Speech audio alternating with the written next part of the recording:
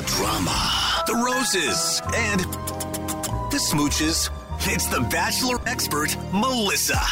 We are really getting down to it here, Melissa. We only have 6 ladies remaining, and it sounds like we went on one-on-one dates with half of them and then group dates with the remaining 3 this week. Yeah, exactly. That's sort of the nice thing when we get down to this many girls, because they all get a piece of Peter, so to speak.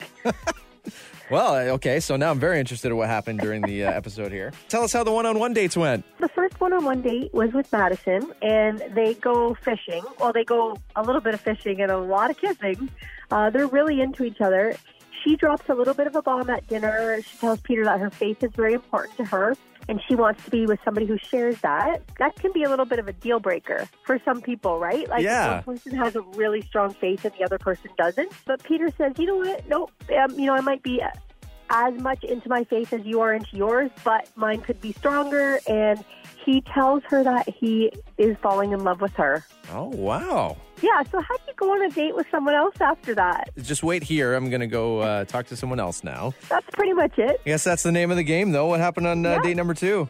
So date number 2 is with Natasha.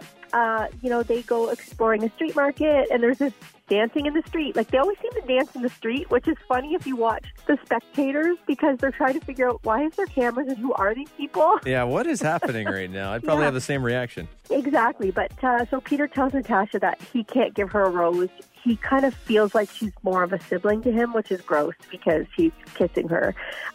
That's really weird. What a heartbreaking thing to say, too, for her. You're kind of like my sister. Yeah, I think she was a little bit surprised and heartbroken, but she's gone. And then Kelsey. So they go to the countryside in Peru, and they go ATVing, which looked like a lot of fun. They have pretty heavy conversation at dinner about her family. It's a little bit complicated. So her parents are divorced. She has a secret relationship with her dad that her mom doesn't know about, not in a creepy way, in a dad-daughter way. Have to clarify that.